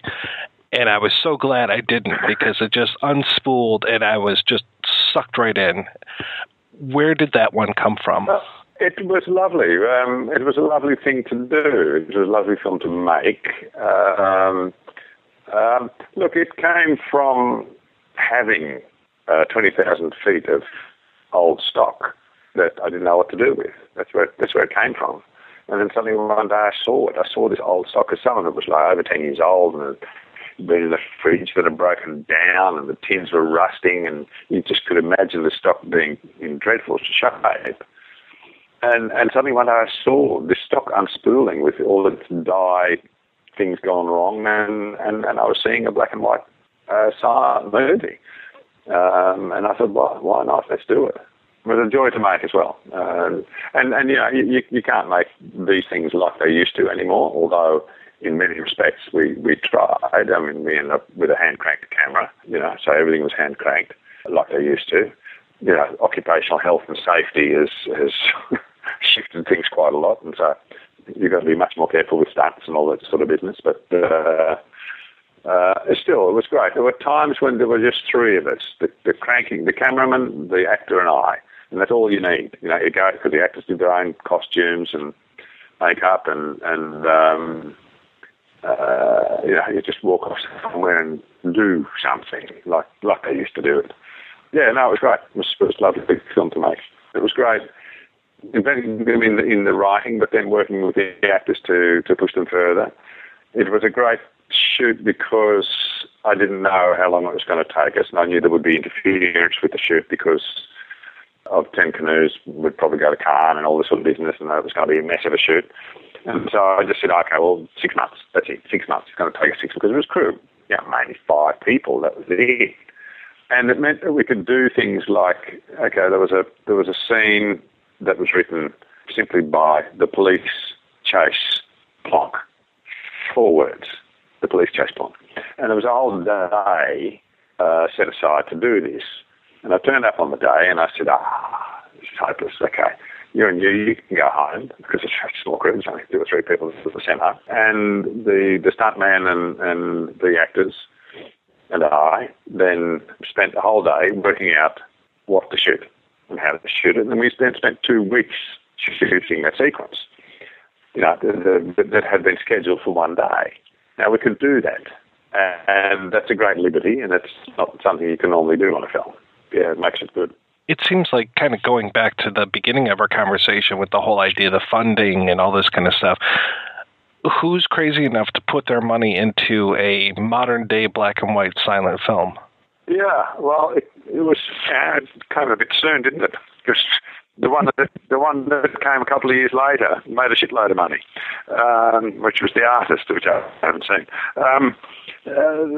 So in one sense, it's not such a crazy idea. Somebody else had the same idea, made a lot of money out of it. This costs a lot less than that did, and that's why people are crazy enough, because you think, oh, this could do something, but it's not going to cost a lot to find out. Can you tell me a little bit about 12 Canoes? 12 Canoes is not really mine. That's Molly Reynolds. It's a website project. You can go to 12canoes.com.au, and there's a wonderful website there. But central to that website were 12 sort of more high-end little video stories, like 5 minutes each or so. 3 to 6 minutes, I think they are. And the guy who was head of the Australian National Film and Sound Archive at the time, he happened to be over and saw, while the editing process was going on, saw 2 of those segments. And he said, look, we're building a new high-end screening facility in Canberra at the National Film and Sound Archive, and I'd like to open it with this stuff, because it's so great. So in the end, we joined the 12 up together, and they played as one piece. I didn't direct or produce. I wrote some. I did most of the writing for it, and playing them as one piece, they really worked. It was a strangely immersive thing, and the pace of it is very a la Aboriginal community up the top end, where the pace is of life is different than time is a different thing, and the film reflected that. And it actually went to Telluride and various other places and won all sorts of archaeological film sort of prizes, and as did the website, in fact. So it was a big success. 12 Canoes. It looks like, looking at your CV again, it looks like you did a whole lot of documentary shorts in 2008. Were those kind of related to that? I think they must be, ascribed to me, they must be the 12 segments of 12 Canoes. There's like one called Jamming 1, Jamming 2, Songman 1, Songman 2, The Undertaker, Turtle Hunt. No. No? Okay. They're they're the low-end video ones on that same 12 Canoes website. I didn't do them. They're not me. They're all Molly Reynolds, not me. Can you tell me, how did The King is Dead come about? It came about in 2 ways. One is I was encouraged by the film funding agency in Australia to apply for some script development money, which is not something I normally do. And for some reason I said yes. Okay, all right then, I'll do that. Okay. And what I was going to do was, there was a script I had previously written a long time before, back in early 90s, which had some traction for a while, which was to be shot in America. Miramax owned it at one point, and there's another mob who wanted to do it. It just never actually ended up going. And I was going to convert it into being Australian. And I tried to do that, and I failed. It was intractable. It didn't want to be turned into an Australian film. It didn't work in the same way, because the social conditions are different and so on. And the distances are different, and the population density is different, and it wasn't going to work. And so I said to the Australian Film Commission, look, I can't make it work, I'll give you your money back. And I said, no, just do anything else, anything you want. Doesn't have to be that, it can be anything. Okay. And I thought about it, and I was living in a situation where I had 6 neighbours, and I was wandering around and thinking, okay. And it sort of started to come. And all the neighbours I'd ever worked with and so on. So I wrote the screenplay, and I liked it, but then it went on the shelf, like many things do, for 2 or 3 years. And then suddenly the opportunity came to make a film. There was a gap in time. We were going to sell our house because we were going to move to Tasmania. And I thought, if we we can do this here. You know, we can do it with the neighbours, with, you know, George on one side and Sam and Anna on the other side, and cut a hole in the fence, no worries, and it's all will work. And there's three houses next to each other, like they are in the film. And so we did. So that's how that came about. So a film of opportunity, kind of. Yeah. Did you go right from that into Charlie's Country? Within 6 weeks of finishing the mix, or 6, 8, say 10. Within 10 weeks of finishing the mix of the sound mix of King is Dead, I'd committed to David that we would be doing Charlie's Country, and began to work on it full time. So yes, it was a pretty quick turnover. Now, that one's credited to you and David for writing that. Had you done a lot of collaborative writing at that point? In terms of writing, it's collaborative in the way that 10 Canoes is collaborative in the writing, except that, you know, who puts the words on the page? I do, and in that sense it's not. Okay, it's not two people running around with each other writing together. That's not how that works with David. But I had been, you know, I had several times before made a film to suit somebody else rather than myself. You know, 10 Canoes was a film that suited the mob rather than me.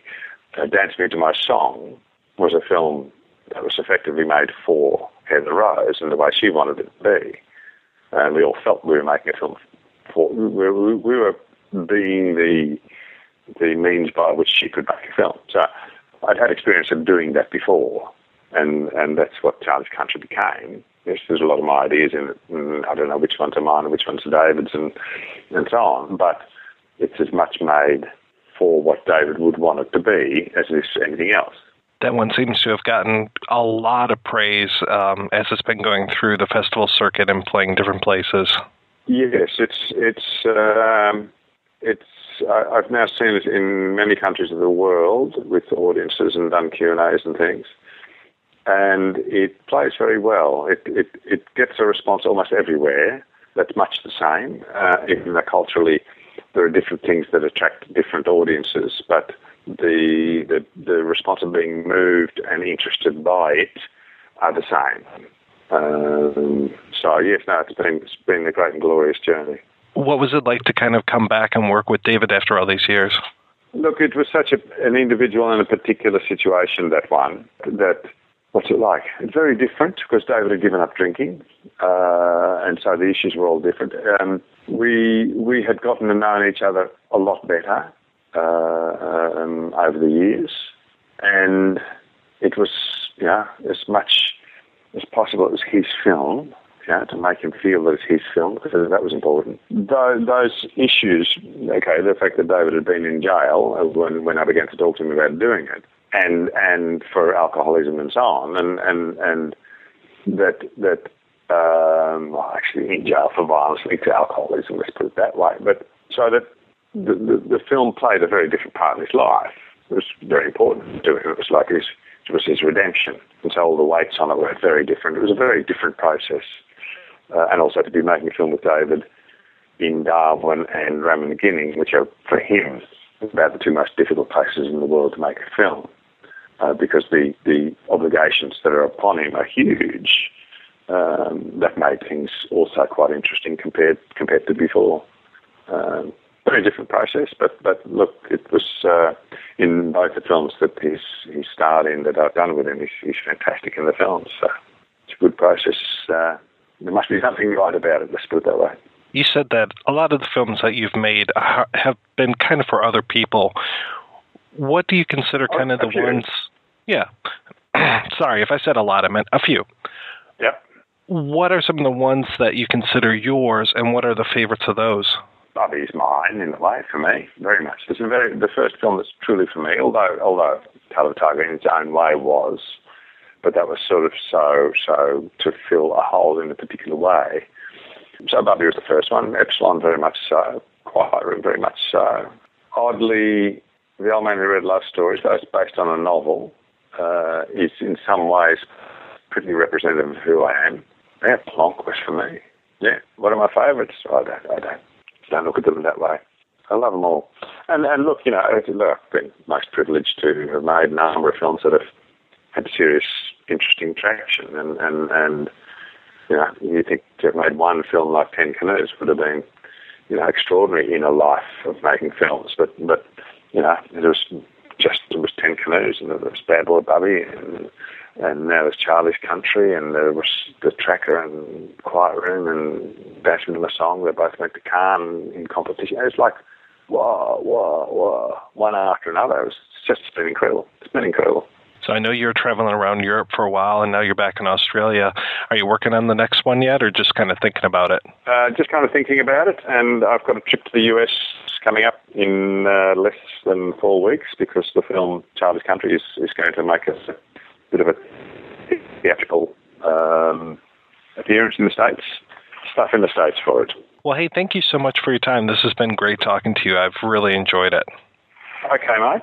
Thank you, and all the best with it all.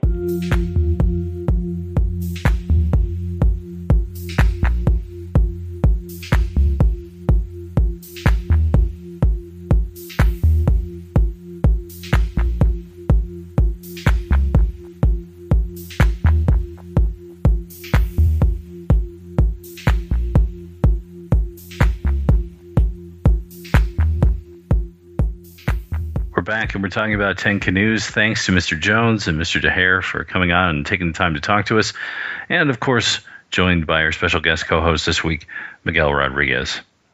So, gentlemen, you did talk a little bit about Rolf de Heer and sort of your experiences with him. What other films have you seen recently of his, and which ones have had a serious impact on you?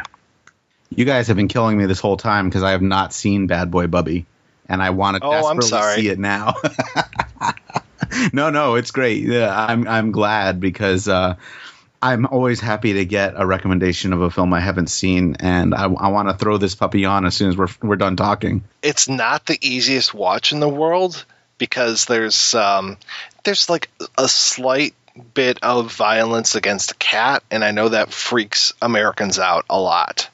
And so some people end up talking about that movie in terms of a dead cat rather than looking at the entire film. And there's a lot more going on than that one scene. So it's a fantastic film. And the way that it was shot, the story behind the way that it was shot, makes it even more fascinating. Well, the other thing about it is, and we talked about this on the show, so hopefully we get a chance to watch it, and then maybe you'll listen to the episode, is that the first kind of 20 minutes have this sort of really dark, at least for me when I was watching it, I thought this was like one of those French brutalist films from the 90s. You know what I'm talking about? Like that whole era of just really dark stuff. I mean, like the opening just kind of reminded me of maybe like the opening of, I think I talked about I Stand Alone, about the guy who's the butcher who has this incestuous relationship with his daughter, and like everybody dies in the end. And it's that first Gaspar Noé film. Yeah, and It totally looks like that. Like it's shot in this little room, and it's really bleak. And then it turns the corner on you, and you're like, "What?" and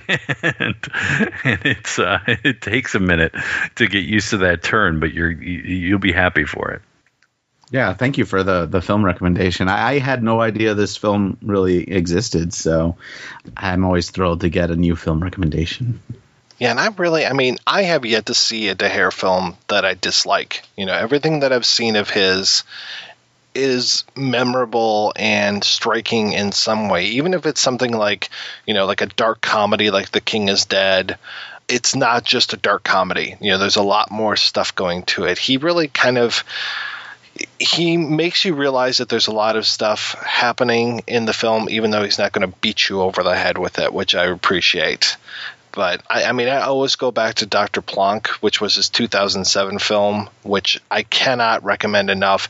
It is a silent movie, basically shot as if it was made in the 1920s, I think it was, or maybe 1915. So it's shot like with an old camera, and talking about how this guy is going to go 100 years into the future.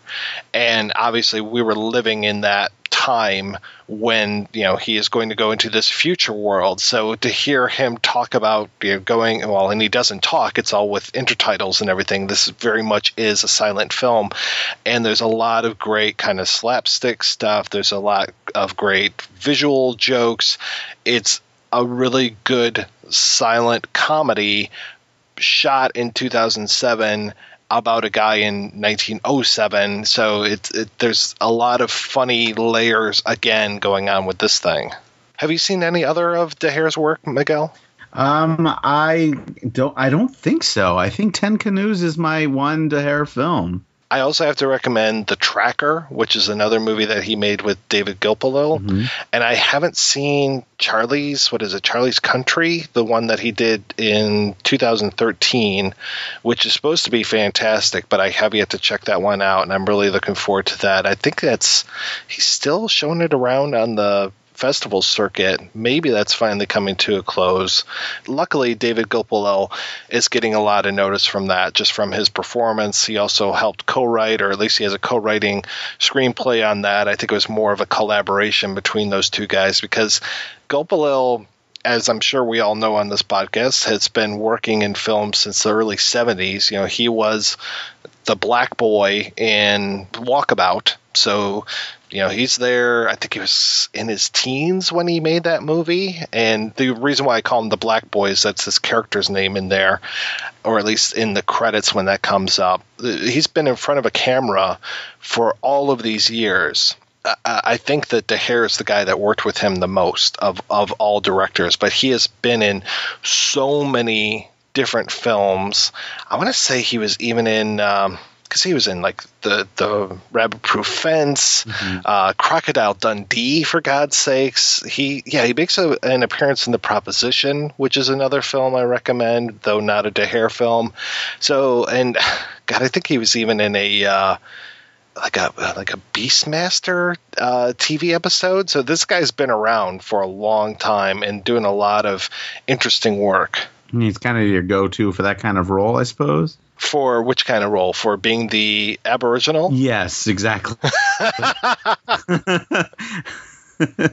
Yeah, I think he is like the face of Australian Aboriginals. I don't know what he would say about something like that, because to Rob's point earlier, it is kind of like, it's a hot button topic after all these years still. I think it kind of comes in waves, and it's always fascinating to me to talk to filmmakers or people from Australia as far as their perception of Aboriginals, because that's probably so different for them than for people like us sitting here and talking about this movie, where we have, it's another world. I don't think any of us on this podcast have been to Australia, and we definitely don't have 300 years of history to talk about when it comes to the white man's interactions with the Abos. Yeah, a lot of it very ugly interactions as well.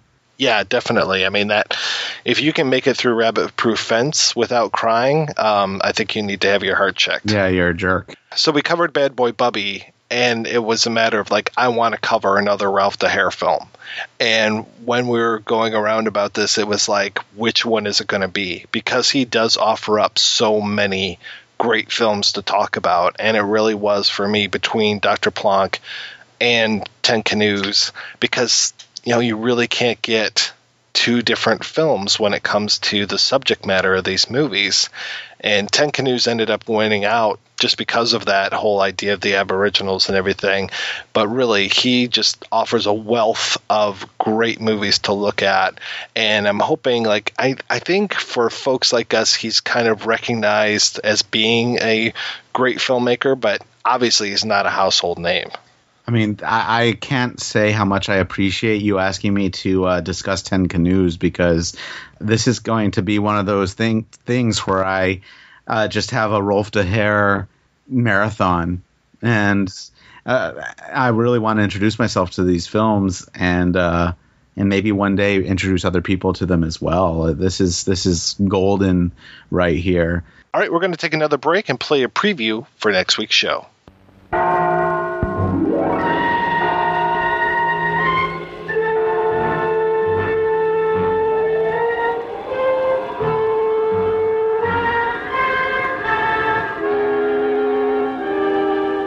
first time in screen history, a special interval will be provided during the running of this picture for refunding your admission. If you're unable to stand the almost unbearable suspense, the almost paralyzing shock of homicidal.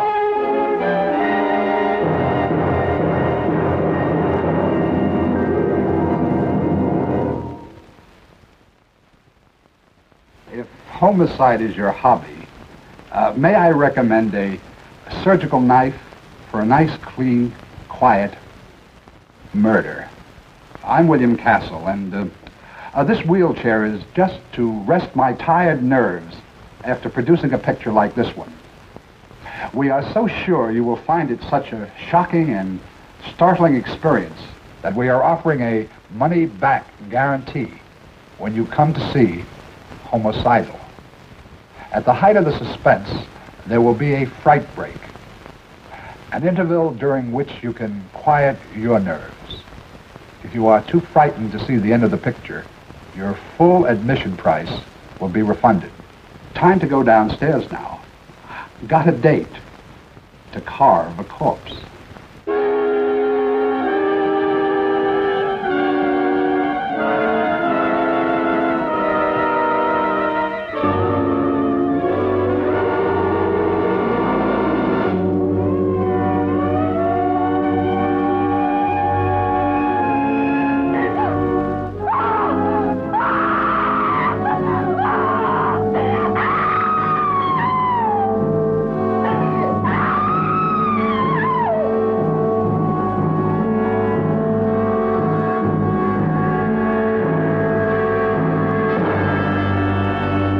That's right, we're back next week. Kick off Shocktober month. It's William Castle's Homicidal. We'll be joined again by our good friend Jeffrey Schwartz, who will be talking about this Fright Fest. And make sure you get that insurance policy up to date. Before we go, I want to thank this week's special guest co-host, Miguel Rodriguez. Now, Miguel, you were just wrapping up your film festival. How did everything go, sir? It was definitely our most successful year yet, both in terms of attendance and how much money we have left over to put toward next year. And the feedback we've gotten from both filmmakers and the audience has all been, to be perfectly honest with you, overwhelming. I get a little teary-eyed because my emotions are on overdrive after all the year of planning for this one. This is definitely the year I've worked the hardest on the film festival, and to have it come together so well in our new location. And this, I don't know if you've seen pictures of it on Facebook or anything, but we were at the Museum of Photographic Arts in Balboa Park, which is a museum. It's in a park, so it's a very unique location. And while that poses some problems, it also gives a very magical setting for especially a horror film festival. When it's nighttime and we're leaving the theater at 11 p.m., the park is technically closed, but they light up all these 100-year-old mission-style, very grandiose buildings with this stark blue light. It's surreal. Anyway, I think it went off very well with some minor technical problems that happen at every film festival, but everybody was very happy, and it gets me planning for next year. I'm afraid to say. I see that you showed Dell'Amore Della Morte at the festival this year on 35 millimeter. God, that is such a wonderful film. Yeah, and the beauty of that, whenever I do the repertory, so at my film festival I always do newer independent, but I also have repertory because my mission statement is to showcase the variety that and also to elevate the perception that can be geared or thrown at the horror genre. And you can't really elevate or explore the genre without looking at the roots, right? You need to see what came before. You need to look at some classic films. And so this year I chose Della Morte dell'Amore as one of my repertory. And because I was at the museum, they have a dual projector changeover system. And UCLA Film and Television Archive was kind enough to loan me their print for a 35 millimeter screening. And it looked jaw-droppingly gorgeous. The director of that is another guy whose work I need to look at a little bit more as well, because he's done some interesting things too. I mean, Dell'amore della Morte, that was one of those weird ones where I couldn't believe that got an American release under the name Cemetery Man, but I couldn't believe that it was showing at mainstream theaters. Like, I remember seeing it at the UA Oakland Mall, yeah, it's Oakland Mall, right? And just like, what? Why is this here? And then that is this outrageous Italian zombie comedy. It's like, okay.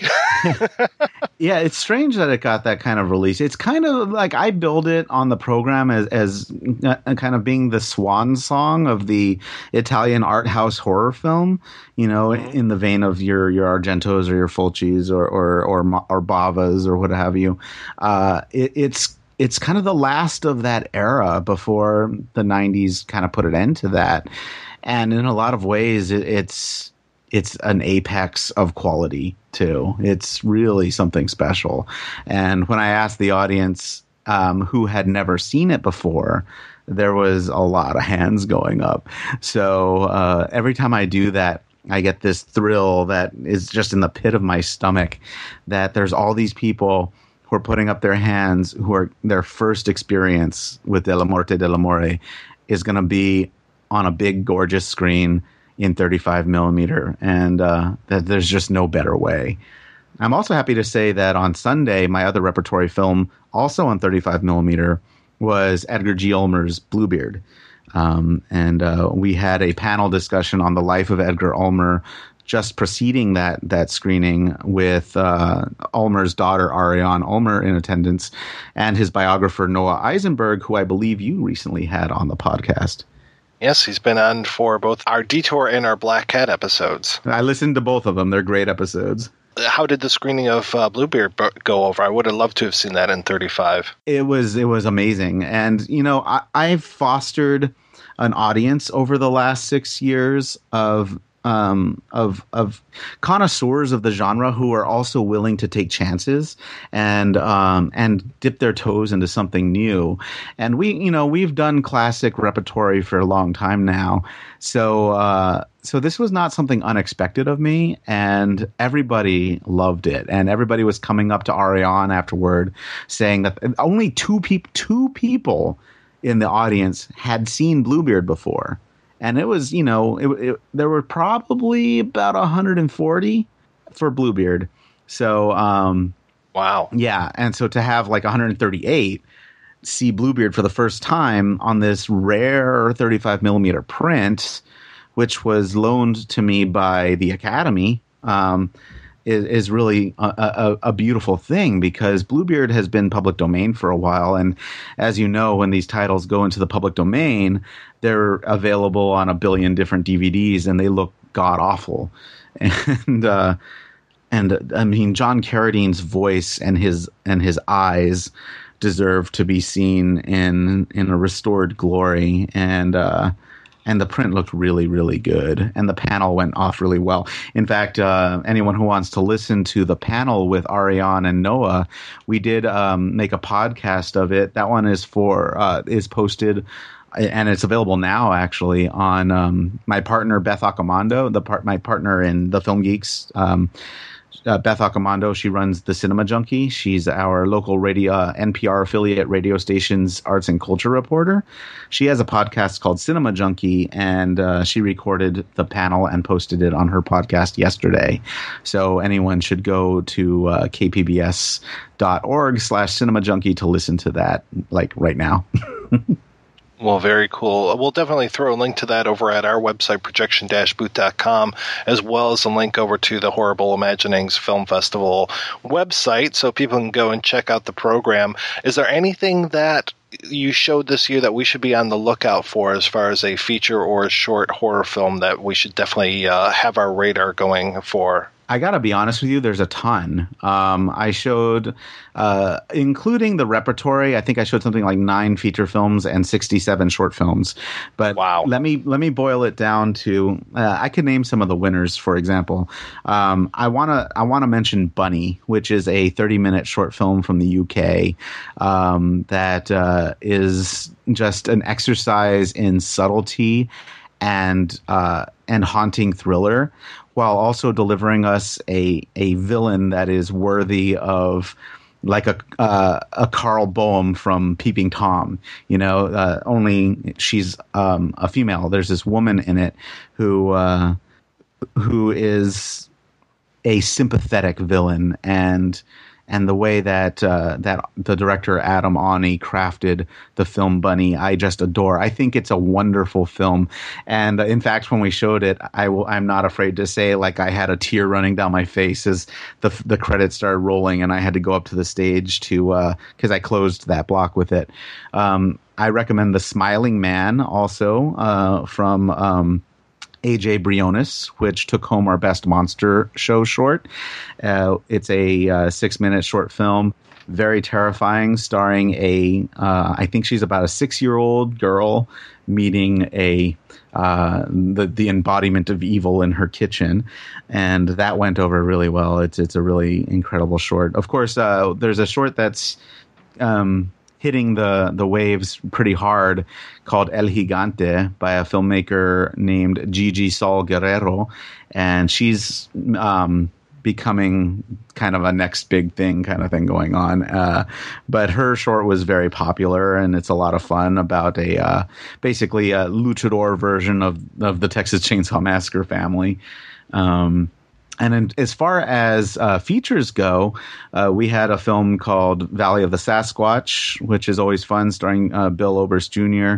But the one that really was a crowd pleaser was an a gay slasher movie called You're Killing Me by a director named Jim Hansen. And it's a horror comedy, and the horror stuff is pretty fun, but the comedy is just, dare I say, killer. Those are just a few, but definitely check out the program, because I gotta say I'm exceedingly proud of the program we put together this year. It was just stellar. There's so many good films that I highly recommend them. Very cool. Well, thanks again, Miguel, for coming on the show. It's always a pleasure to talk to you. And thanks to everybody for listening. If you want to go over, we have delved into the world of Patreon. So we have a Patreon link over at our website. You can go over there, click on that, give us a couple bucks, feel better about yourself. We're actually getting close to being funded for at least 1 month. So wouldn't that be nice? That would really help take some pressure off of us. So that would be fantastic. So 1 month, it's a 12th of the way there. It's definitely a start. So for now, it is time for all of us to swim back to our water holes.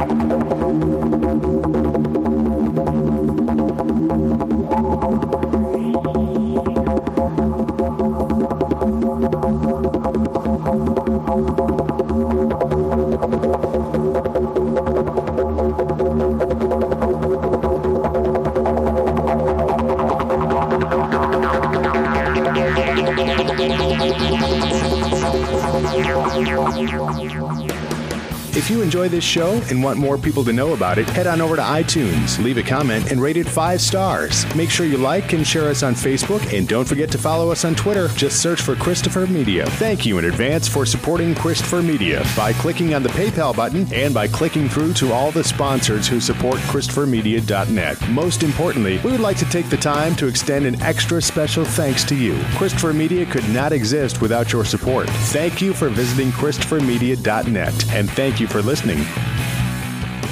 Christopher Media. Let's make some noise.